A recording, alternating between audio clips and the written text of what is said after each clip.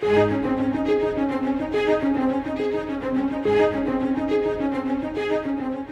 Lord Jesus had 12 original disciples, but those men were just the first of many more followers of Christ. They are an example for us to learn from and a reminder that God works in ordinary people. Are you a true follower of Jesus Christ?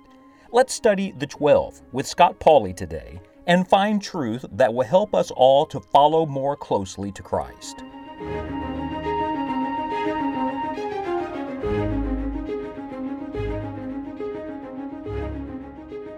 How would you like for your entire life to be remembered by one adjective, and that adjective was not a positive one?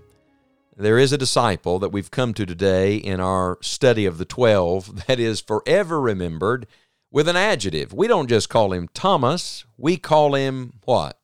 You know it, you just said it, Doubting Thomas. Through all of these centuries, Thomas has been remembered for his doubt. Now, let me just pause right here and say a couple of things before I show you Thomas in the Scripture. First of all, I'm glad Jesus doesn't remember us like people remember us. No, our sins are cast in the sea of His forgetfulness, and I want to tell you that our Lord does not remember Thomas like we tend to remember him. Aren't you glad that though people may remember some sin, some great failure, that our Lord Jesus says that's in the past, that's forgiven, that's cleansed? I would also remind you that Thomas is given to us as an example for ourselves, that when we look through the lens of Scripture, we're actually looking into a mirror. Did you know that Thomas, whose name is also called Didymus, Didymus means twin, and I've often wondered if the Lord gave us that little nugget in Scripture to tell us Thomas had a twin. Are you Thomas's twin? Could it be that the one thing that we love to point the finger at in Thomas is actually something that is in all of us? It is John in his gospel record who tells us most about Thomas, and let's just briefly walk through the record here. We find him in John chapter number 11 and verse number 16.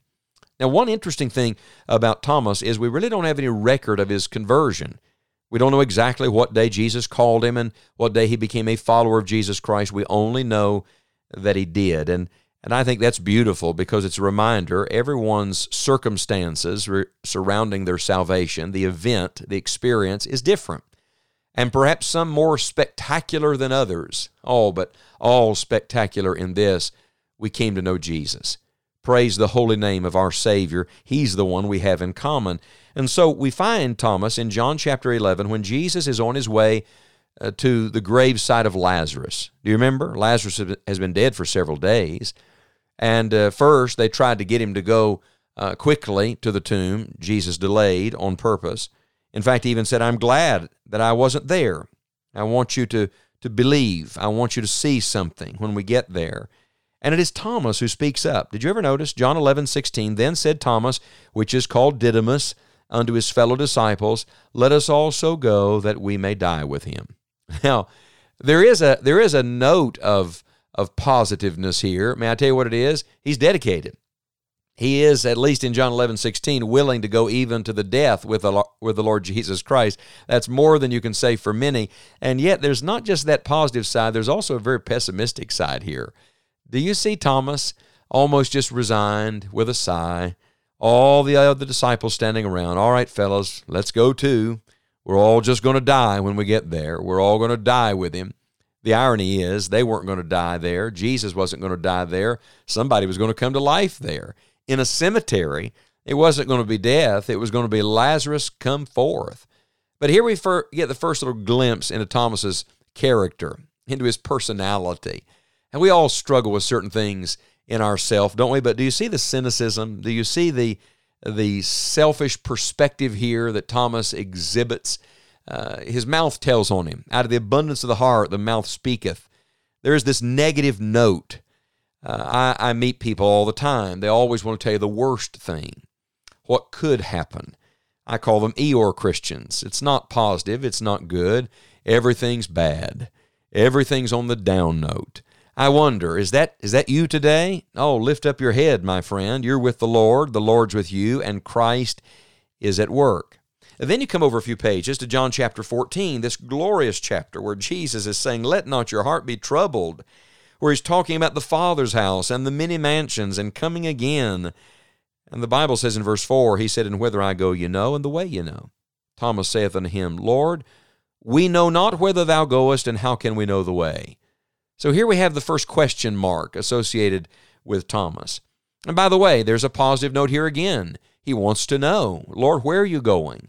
How can we get there? How can we know the way?" And I would say to you, when you have questions, do what Thomas did. Bring them to Jesus. Only the Lord can take a question mark and straighten it out and make it an exclamation point. Only the Lord can take uncertainty and make it confidence. Only the Lord can take doubt and turn it around to assurance, because our Lord answers him with this famous declaration in John 14:6, "I am the way, the truth, and the life. No man cometh unto the Father but by me." So first, we saw the negative note in Thomas. Now we see sincere questions. He really wants to know. I think Thomas was an analytical person. And maybe I'm talking to some analytical people today, and you've got lots of questions, and you're trying to figure it all out.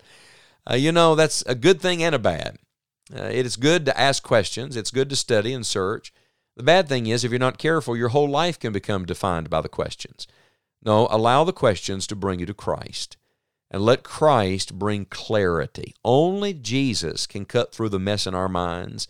Only Jesus can cut through this ball of confusion and bring it down to simplicity. Listen to Jesus say, "I am. I am the way, the truth, and the life." And then we come to the record of our Lord Jesus Christ rising from the dead, appearing to his disciples. In John chapter 20, you know the story. He appears to the disciples, and Thomas is not there. And when he hears Christ was there, he said, "Unless I see the prints in his hands where the nails were, unless I can put my hand in his side where the spear was, I will not believe." Whew, that's pretty strong, isn't it? I will not believe. Could I remind you, faith is always a choice. It's not an emotion. It is a choice. It's either I will believe or I will not believe. And the Bible says Jesus came back in verse 26 of John 20, and after 8 days again, his disciples were within, and Thomas with them. Then came Jesus, the doors being shut, and stood in the midst, and said, "Peace be unto you." Then saith he to Thomas. I love the direct, personal conversation here. "Reach hither thy finger, and behold my hands, and reach hither thy hand, and thrust it into my side, and be not faithless, but believing." And we call Thomas Doubting Thomas, but he didn't end in doubt. And friend, you don't have to end in doubt. Maybe I'm talking to someone today, you're really struggling with doubt. Bring your doubts to Christ. Bring your doubts to the only one who can take care of the doubt. Because Thomas ends with one of the greatest declarations of faith in all of Scripture. Thomas answered and said unto him, "My Lord and my God."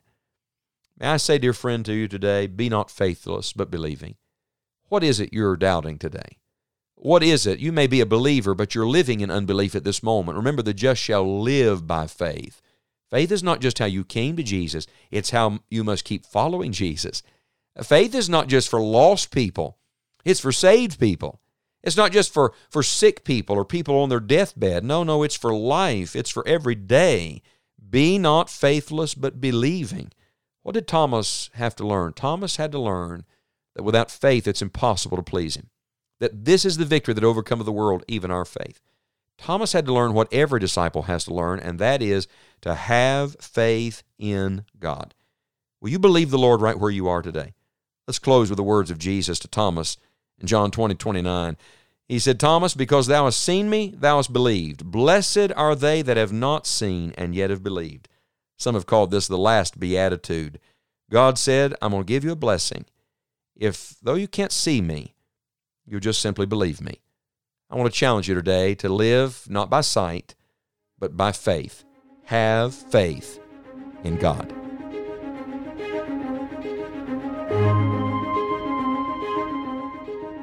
Thank you for joining us today as we looked into God's Word. It is our prayer that you will follow Christ and lead others to Him. Our world is desperate for truth and hope. Scott Pauley has written a new booklet on the need of our nation that addresses what believers can and should be doing at this time. Order your copy now at enjoyingthejourney.org. We'd love to hear from you and look forward to studying with you again next time on Enjoying the Journey.